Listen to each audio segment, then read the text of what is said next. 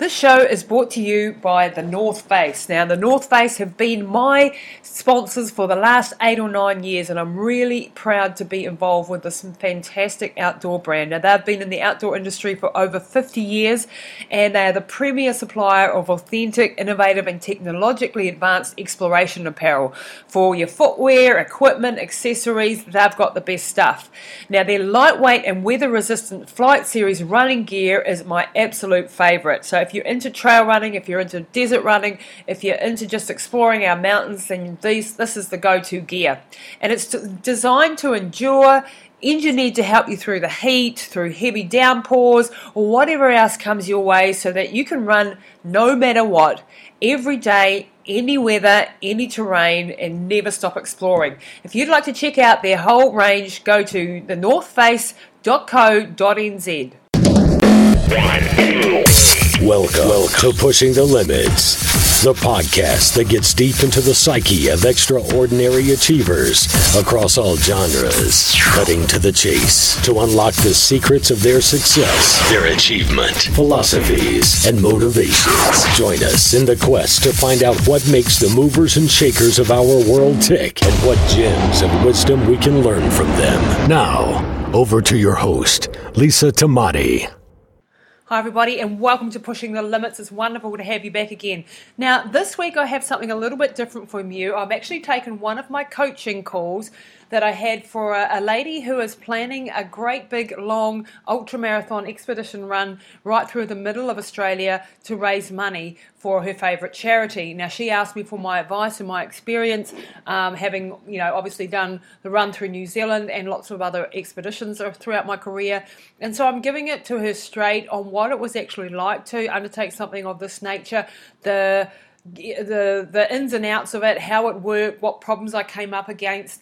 And this is something that is not just of interest perhaps to ultramarathon runners, but also to people that are planning big projects, big challenges in their life, and some of the things that they might have to take into account. So I hope you enjoy this little discussion, and let me know your feedback. If you've got any podcast topics that you would like me to discuss, or you'd like to hear from someone who's an expert on, then I would love to hear from you.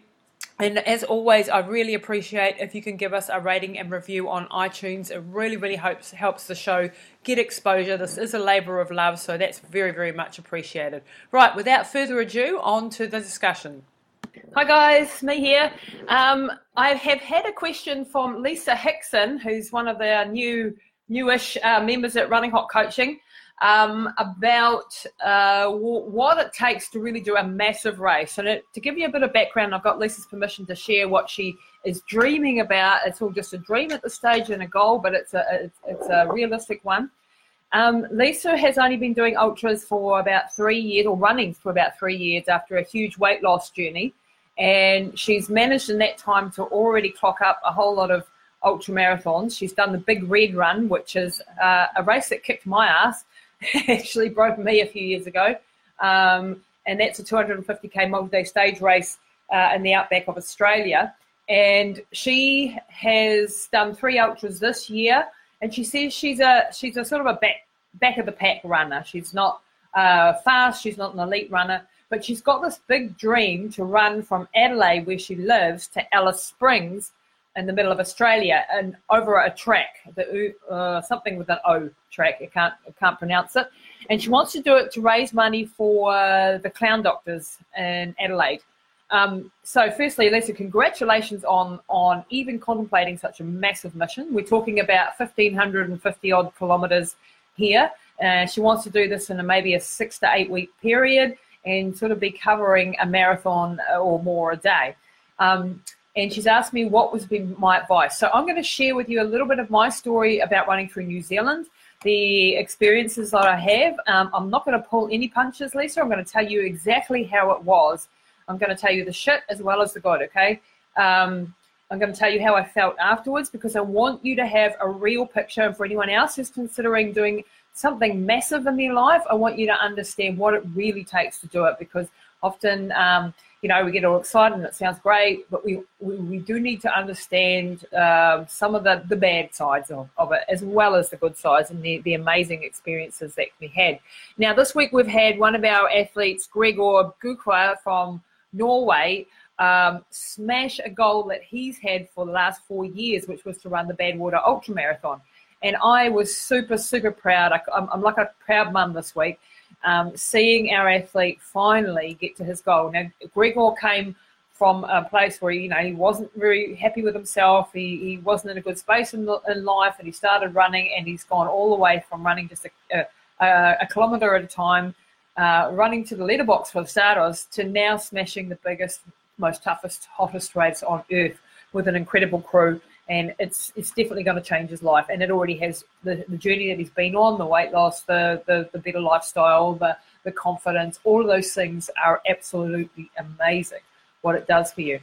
But to go back to, so big congratulations to Gregor, to Megan, to the crew over there. Fantastic job. I'm so sad that I wasn't able to be there, but I couldn't leave mum. I was planning to go there, but I was dreaming to think that I could leave my mum for 2 weeks. Not yet. I'm hoping I'll get there one day, but she's just not strong enough yet. So back to Lisa and your big dream. Now, Lisa, when I decided to run through New Zealand, I had already had around about, what would it be, 15, 16, 17 years worth of experience doing ultra marathons. But I'd never done anything in this consecutive nature before. I was trying, however, to do 70 kilometres a day. That turned to custard. I'll tell you why in a minute. And I wanted to cover 2,250 kilometres within 33 days. That was the original goal. It ended up taking me 42 days. I had some major health issues along the way. Nearly broke me completely.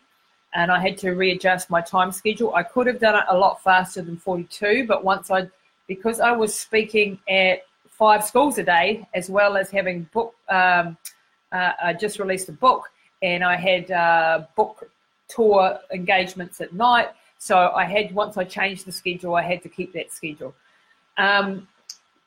So for the first couple of weeks, I was running over 500 kilometres a week, and that was brutal.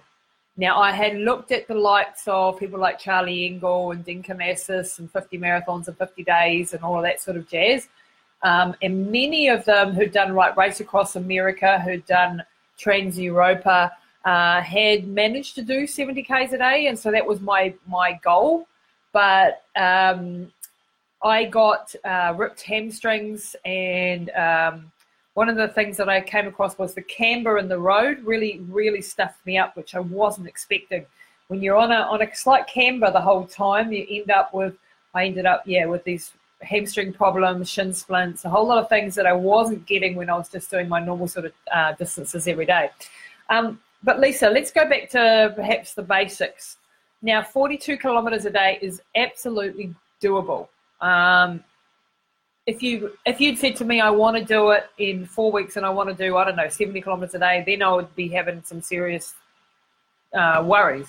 42 kilometres a day is massive, but it's not impossible. It's also about, it's all right, come in. I'm just doing a Facebook Live, don't worry about it. Husband's just walked in, looking grumpy because I'm on the computer again, sorry guys. So 42 a day, Lisa, I think is a realistic prediction that you can cope with 1,500 kilometres. It's going to be tough. There's no, you will need a really good support crew, and your support crew really needs to be people that you can trust with your life. They're got to be people who understand what it takes. Hey, Lisa, nice that you're actually going on live. That's cool. So, Lisa, you've just joined us. So, basically your crew have to be top-notch. You have to have a really good core crew. You don't need a big crew. You do need a good crew. With Gregor, for example, in Death Valley, when I couldn't go, I sent over Megan Stewart, who was my paramedic over in Death Valley, who organised my whole entire run through New Zealand, and who was just magic. A crazy amount of logistics that goes in behind something like this, especially if you want to do it properly. So I would suggest a crew of at least 3 people, but no more than 5. If you get too big a crew, the crew can make or break you. Sorry, I've got a cat here who's annoying me. Your crew can make or break you. They can absolutely destroy your race, or they can make it a success like it did with Gregor. In the beginning of my run, I had 7 crew members. I had 3 vehicles. I had massive media. I had schools that I had to visit every day, and all of this sort of stuff was just way too much, way too much. If I was going to do it again, and I wouldn't do it again, to be honest, and for a number of reasons that I'll go into in a minute, I would not have such a big crew, even though what I was doing required that I have a fairly decent crew because I needed to be kept safe. We were on main roads all the time. We were raising money and all this sort of stuff. I had major problems with personalities in my crew, and this is a very common problem that you can get squabbling amongst the crew, and they can actually make it hell for the runner. If you've got people that are unhappy and bickering and arguing and the logistics aren't getting done and problems aren't being dealt with as you go along, then that all lands on the runner as well. And the runner needs to just run. Your crew needs to be doing all of the tough stuff for you. They need to be doing everything. They need to be treating you like an invalid. So you need to be given your food, you need to be dressed, you need to be pampered, you need moral support. Like, my nickname during the run through New Zealand was Cleopatra, and that's because I was good at giving performances and moaning and groaning, and my crew had to take that, okay? And that's the job of a good crew, is to not take that personally. So if understanding if you take your partner, that you better get on really well with them. They better be able to cope with you when you're at your lowest point, because you're going to be absolutely exhausted. At one point in my run through New Zealand, this was only on day 3 or 4, and my crew got me lost, or we all got lost, and I threw my toys out of the cot, for example, and I'm not proud of that fact. That I, screamed and yelled and made a big performance because I had to run an extra 5K. Now that might sound pathetic, but when you've been running for 70 odd kilometres, another 5K can break you when you haven't had that on the list and you know that tomorrow you've got to get up and do another 70. So it's little things like that. It's being able to understand that you're going to go through a gambit of emotions that will send you from the highest highs to the lowest lows. Your body is very liable in the first 2 weeks to fall to absolute pieces. If you can make it through those first 2 weeks, you'll be fine. Those first 2 weeks, and this is not just me speaking, this is other people who have done these sort of huge distance events. The body doesn't, in that first 2 weeks, it's in a state of shock. It's in a state of extreme exhaustion. Already from day 2, you've got to get up from the day before, having run 70 odd, and you're already smashed, and you've got to smash it again. By day 3, your emotions are starting to get really worn down. You're starting to get sick. You're starting to get all these sort of problems coming on. And it got worse and worse and worse for me. And it got to the worst point at about Kaikoura. So that was about, say, 700-800 kilometres into it, where there was at one point where the shin splints were so bad that I could no longer go down a hill walking. I had to turn sideways and go down steps sideways. And it was at that point when I had Megan Stewart with me, and I remember going, mate, I can't even take the next step. How the hell am I going to, get down the steep hill? And she said to me, yeah, you're going to have to turn sideways, and we'll walk down sideways, and here's some sticks.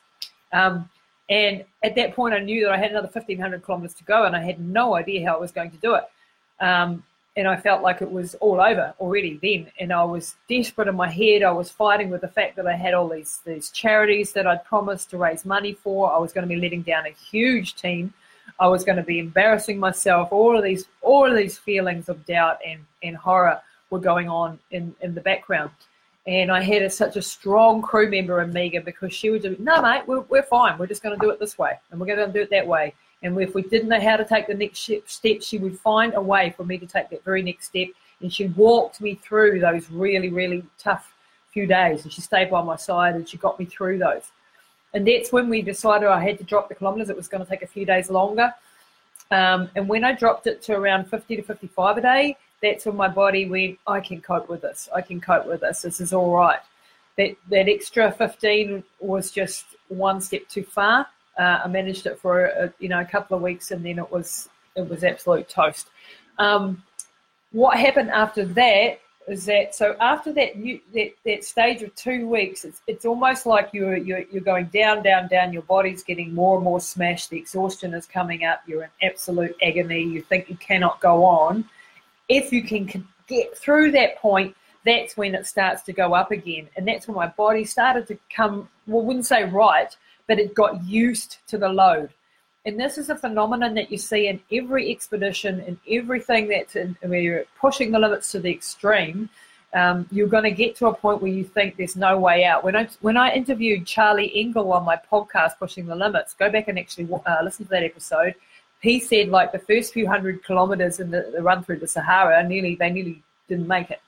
And somehow they got through that, and then theirs was 7,000 kilometers long, like 7,000 in 111 days. So off the scales hard, through countries it's dangerous as hell, where there's no good food, there's no hotels at night, there's no support, an unbelievable feat of endurance. And he said that first stage was the worst. Once again, their bodies started to get used to it, and they had more crises as they went along, lots of emotional crises, lots of crashes and clashes between the athletes. And this sort of thing is very, very common in an expedition. I don't care whether you're climbing Mount Everest or you're running across the Sahara or you're running through Australia. You're going to have clashes of personalities within the crew, and you're going to have the highest highs and the lowest lows. And you've got to really be resolute as to what your why is, Lisa, why you want to do this. You have to be very, very clear. I want you to go and listen to those goal-setting webinars that Neil and I have just done over the last couple of weeks, and start to really question what your motivation is behind this. How much do you want it? Get really deep into the layers of that question, why? Because if you can find the answer to that, then you will find the answer when the shit hits the fan and you no longer know how to take the next step. And then you'll go back again and again and again to your motivations, to your why, to your reason for doing this. And that will give you the courage and the strength to carry on. Now, when I was in absolute deep crap in the run through New Zealand, I had some kids come out from Canteen who I was raising money for. And these were children with cancer. They were teenagers. And that really motivated the hell out of me, because these kids were like putting on a brave face, smiling, getting on with the job of dealing with their cancer. And I thought, well, if they can deal with cancer, then I can deal with what I was dealing with. When I went across from the South Island to the North Island, for example, I had a young lady come out. She was 19 years old and she had cancer. And we got off the ferry, because I had to take the ferry between the North and the South Island. And I said, oh, what are you going to do this afternoon, love? I've got to go and run another 30-odd kilometres. Oh, I don't know how I'm going to do that. Oh, woe is me. And she said, well, I'm going off to have chemotherapy. Well, that pretty much shut me up right then and there, because I was worried about running another 30 kilometres in a state of exhaustion. But this 19-year-old was facing death, was facing chemotherapy, and she actually lost her battle a few months later. And she was doing it with a smile on her face, So it put everything into relation for me, and it brought me back to the reason why I was doing this. And then later on, I had another friend's, Alex McKenzie, his nephew had cancer, and he came out and he was a 13-year-old boy. And another night, I was in the hotel room at the end of a long day, and I was bawling my eyes out, and I didn't think I could make it. I didn't think I was going to be able to get up the next morning. And he came into my room and he held my hand as a 13-year-old boy. And he said, Lisa, do you know how much it means to me what you are doing, and what it means to the children who are facing cancer to have someone take up the baton and fight for us? It really means the world to me. And that sort of shut me up again and made me realize that no matter what I was going through, someone else was going through something tougher. And it really gave me enough energy to be able to overcome the massive pain that I was experiencing, the massive exhaustion that I was experiencing, and to carry on. And the funny thing was, the further I got into this run, the stronger I started to become. By the time I finished that run, I was flying. I was actually doing much, much better than I was, just a quarter of the way in. So even when you think it's all over, it's not necessarily all over. And when I actually reached the finish line, I could have turned around and carried on for I don't know how many more 100 kilometres before it would have really collapsed on me. So it's amazing to see what the body, what the body tries to do is tries to stop you. And when you don't stop and you carry on, then it goes, oh shit, I better get on with the job, because she's not going to quit. So I've got to find a way to do this. Your body is very clever, your brain is very clever, and it tries to stop you from killing yourself. So it's going into the survival mode, and it's trying to stop you. And when you don't stop and you overcome that, then sometimes your body actually gets stronger in the process of it. Yeah. And as I went on and I lost some of my crew members, it was the best thing that ever happened, because it got down to the core 3 or 4 crew members that I had who were really top notch, who were a well-oiled machine. We had no more dramas. We had no more arguments.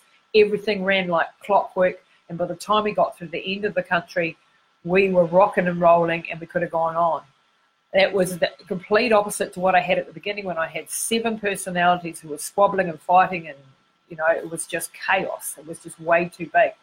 So, Lisa, if you're going to do this, I would pick a really carefully picked crew who can handle it, who can handle tough situations, who can handle sleep deprivation, who can handle heat, who can handle not having a shower for days on end, who don't mind if they don't get their cappuccino at 10 o'clock. Okay, these have got to be people that are tough and strong as well as you. They've also got to be able to understand that you're going to be a shitty bitch probably at some stage during the race, and that you're going to be a crying mess, and that you're going to need encouragement, and they're not there to tell you when to pull out unless, I should qualify that. I had a paramedic with me, Megan, once again, and she was the only one that was able to tell me, okay, it's time to pull the pin because it's getting dangerous. And I had her in Death Valley and other places, and she was the only one that I would listen to as far as medically speaking, you're pushing the limits here. The other thing, Lisa, I don't know your age, but this sort of thing can push your body over the edge. Okay, so you have to understand there is a risk with doing things like this. It's all very great to be able to hear all the great, wonderful stories that you hear of people doing this and doing that. I have permanent kidney damage. I have tumors in my uterus. I have problems with my electrolyte balance. These are things that I'm paying the price for doing what I've done to my body. I want you guys to understand that sometimes there is a price to pay for doing this extreme ultra marathons and extreme sport. And the reason why, oh, nice, you're 50, you're same age as me, mate. Good on you. Well, when we're in the menopause, if you're heading into menopause shortly, then you're going to be going through some hormonal changes anyway.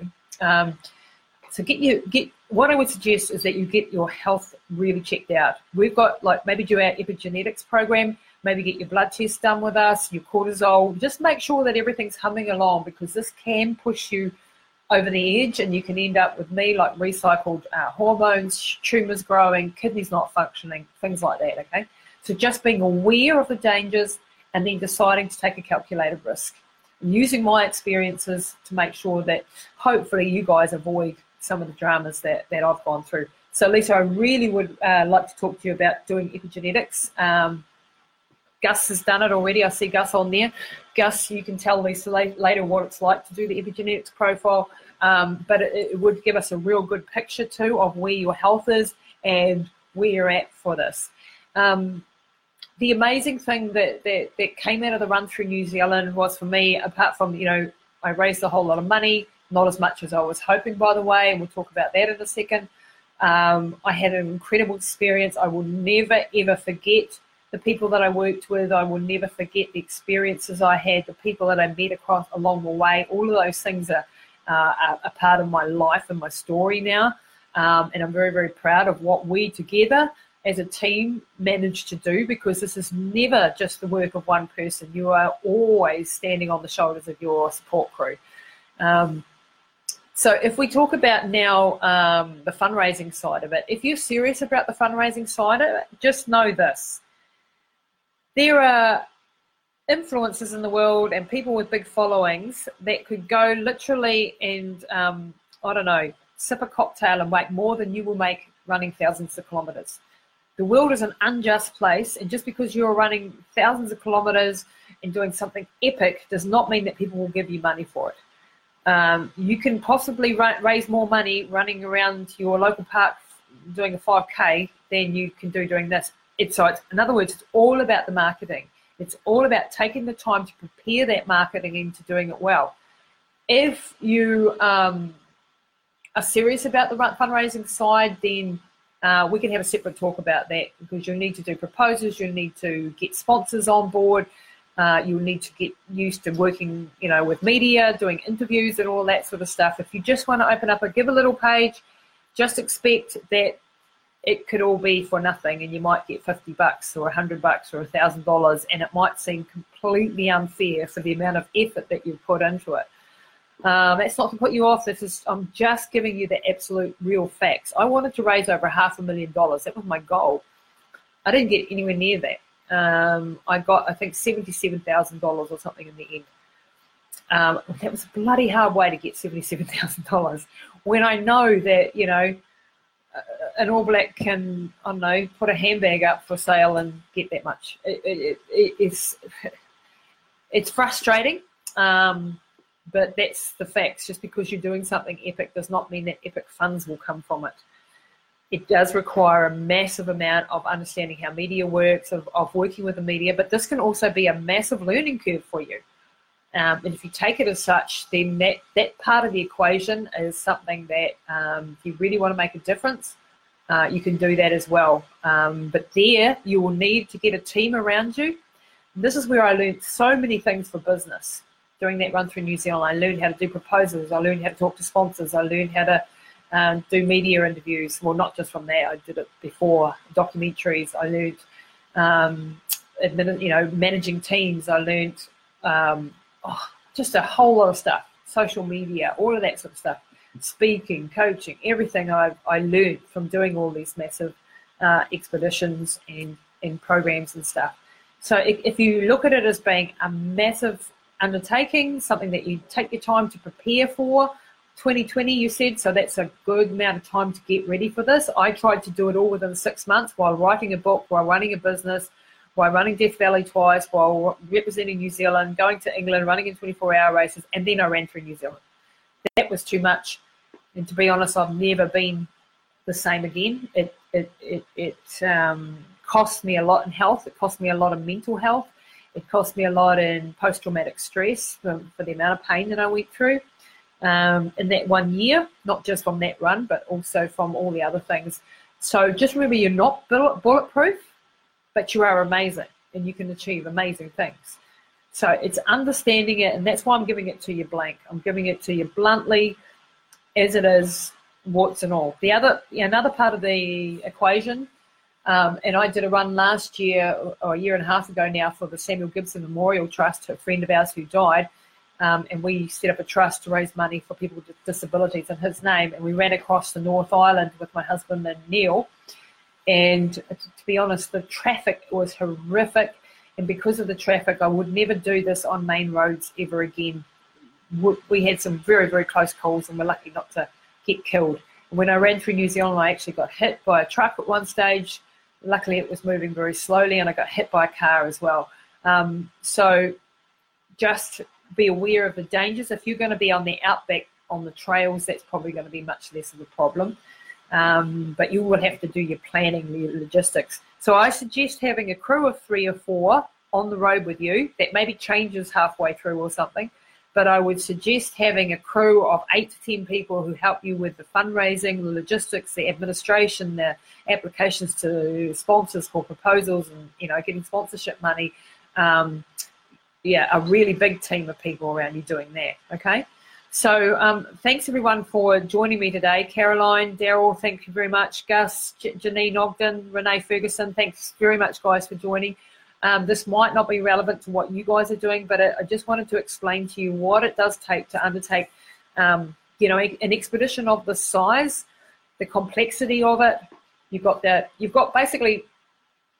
safety side, you've got the fundraising side, you've got the sponsorship part of it, and then you've got the training. So it's like training for the Olympics and building the stadium at the same time. It's a massive job, and it's all revolving around you. So if you break down in week 1, all of that team, all of that charities, all of those things, it's all hanging on your head. Yeah, and you have to be able to understand that pressure and cope with that pressure. However, the things that you are going to learn, the advantages that you're going to get out of it, are things like confidence, obviously, inner strength. You will understand exactly how far you can push your body and still come out the other end. You're going to make friends for life. You're going to learn marketing. You're going to learn how to, I don't know what you do for a job, but I'm just supposing you don't know any of this stuff. You're going to learn advertising. You're going to learn speaking. You're going to learn interviews on radios and magazines and TV and all of these great skill sets to have. So look at this as not just, I'm doing a charity run, 1,500 Ks across the, this is a project with different segments to this project, and I didn't give myself enough time to prepare the fundraising side of it, the marketing side of it. I wish I'd done that better, and I didn't have all the skill sets that I needed there. I had too big a crew. I also didn't understand what it would take to really run 500 kilometres a week. I'd never done that before. I'd run 250K races and things like that. But 500 Ks week after week after week, massive pain. So any more questions, please let me know. I would love it if you guys would actually do some videos on here too. Feel free to record a video and upload it. Tell us your stories, tell us your journeys, tell us your learnings. Share them with everyone else. Lisa, if you've got some more questions and you want to actually I want to go forward with this project. Now I've looked at things, square in the face in the light of day. Then we would love to get in behind you from Running Hot Coaching. We would love to help you do that. And we love epic people doing epic things. We've got Carlos Kumaroa, one of our coaches, or our head coach, at the moment doing the Super 12 Challenge, doing 12 ultramarathons in 12 months. Over 100 kilometres, so that's 100 milers, the Alps to Ocean 330, a whole lot of stuff. And that's costing him a lot. It's hard. It's really, really hard, but he's getting there and he's doing it and he's killing it. So he's another person that we can turn to for advice and help as well. Anyway, thanks, guys. I know I've rambled on enough, but hope this was helpful. See ya. That's it for this episode of Pushing the Limits with your host, Lisa Tamati. Please don't forget to rate, review, and subscribe, and share all this goodness with your networks so we can impact more lives with positive insights and inspiring conversations. And check us out online at www.lisatamati.co.nz. That's it for this episode of Pushing the Limits with your host, Lisa Tamati. Please don't forget to rate, review, and subscribe and share all this goodness with your networks so we can impact more lives with positive insights and inspiring conversations. And check us out online at www.lisatamati.co.nz.